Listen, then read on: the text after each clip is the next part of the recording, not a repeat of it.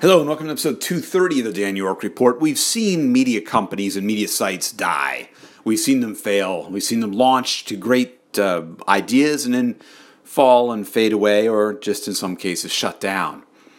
But this week there was one that shut down, and it hurt to see it go in some ways. And that was GigaOm, the site created by Om Malik, and, brought to us some tremendous writers, people like Matthew Ingram, Stacey Higginbotham, others who were out there and who tweeted out earlier this week that the site was being shut down following a confirmation from Om himself, a message on the website saying basically that GigaOm had not been able to pay its creditors in full and all operations were ceasing. It's funny.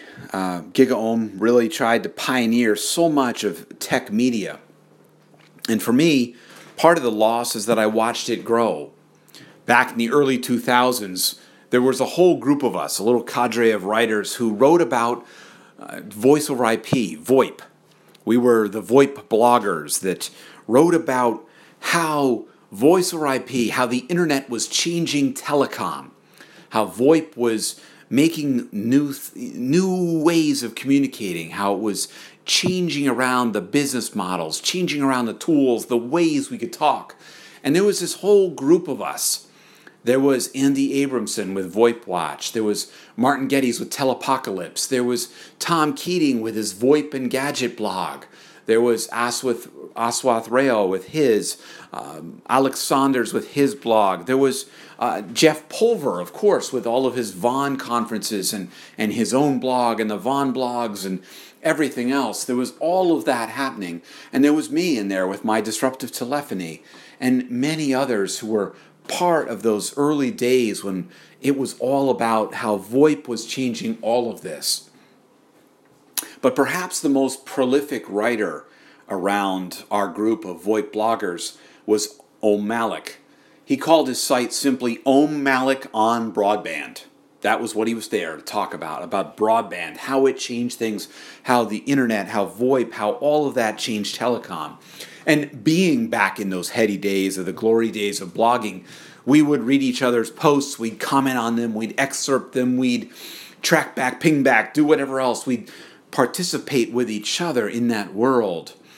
We were all there doing that, chronicling this change in telecom, in infrastructure, in broadband, in internet, all of this. That was what we wrote about. But Om had bigger plans, had a bigger picture there. And so, I was impressed as what began as Om Malik on broadband morphed into GigaOm. And GigaOm soon became more than just Om, but became a whole set of writers, a whole set of people, and an expanded range of topics. It wasn't just about broadband and telecom, but it was about mobile, it was about Apple, it was about all sorts of things, Internet of Things, in fact, all sorts of topics. It was about the way that the internet was changing journalism, about communications, about media. And there were some fantastic writers there, just a whole staple of them. And one in particular who I enjoyed reading was Matthew Ingram, in part because he was focused around chronicling how the internet changed journalism, changed communication, changed the way that we interacted, and how it changed the internet, how it evolved in the ways and things. And of course, if you know my writing between Disruptive Telephony here, my Disruptive Telephony blog, and my Disruptive Conversations blog, the work I do now with the Internet Society, the work I did before with Voxeo and others, it's always been about the disruptions happening in telecom and communications and internet infrastructure and all those pieces. And so for me, GigaOm was a place to go. One of the hallmarks, certainly, of Om's writing and the writing of his crew was that they weren't out for clickbait. They weren't necessarily trying to write, you won't believe what happened next. They were more about providing context, providing thoughtful, incisive writing about why things mattered.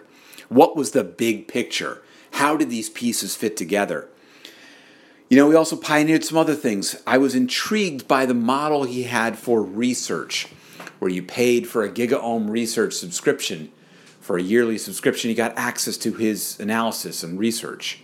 Now, of course, I will admit I did not pay for that, But I thought it was an interesting model because it was looking at a way of how do you pay journalism? How do you pay in this new media? How do you make a business work? Now, Ohm also had a whole series of events that were going on. In fact, one's coming up next week, although I guess not now. But he had a series of events that were happening. He took venture capital money, VC money, to get the whole project off and going.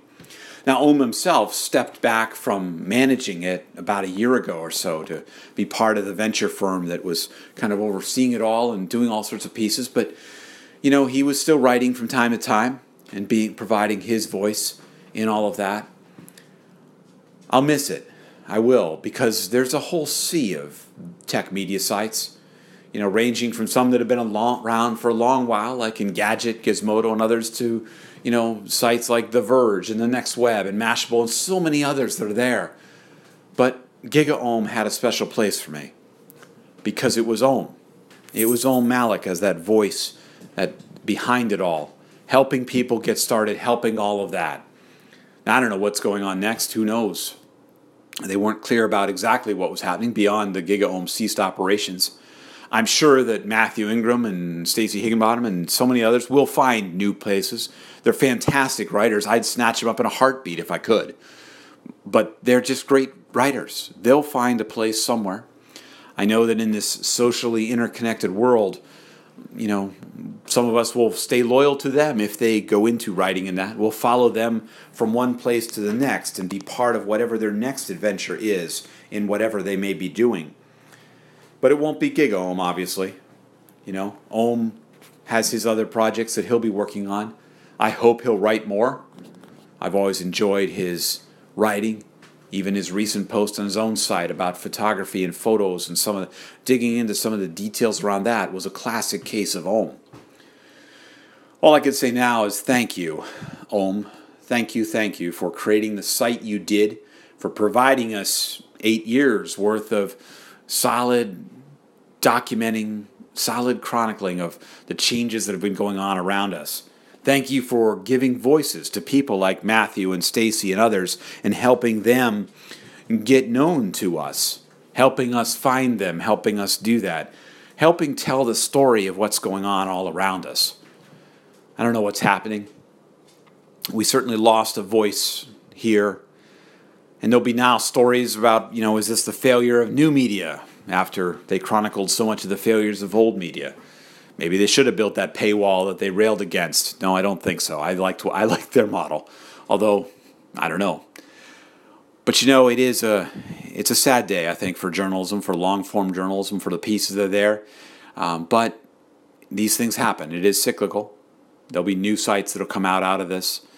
I hope that Matthew and the others do find good places to land, and I hope they're able to get back out there telling the stories of the changes that have been around us, helping us understand, helping be the voices that are out there to help us. Thank you, Ohm, Matthew, Stacey, so many others who are part of that. Thank you for doing all you did. So long. Thank you. Goodbye. Thanks for all you've done. That's all. You can leave a comment here if you wish at soundcloud.com/Dan York or any of the places that's left on social media. And again, thanks, Ohm. I look forward to whatever your next act may be. Bye for now.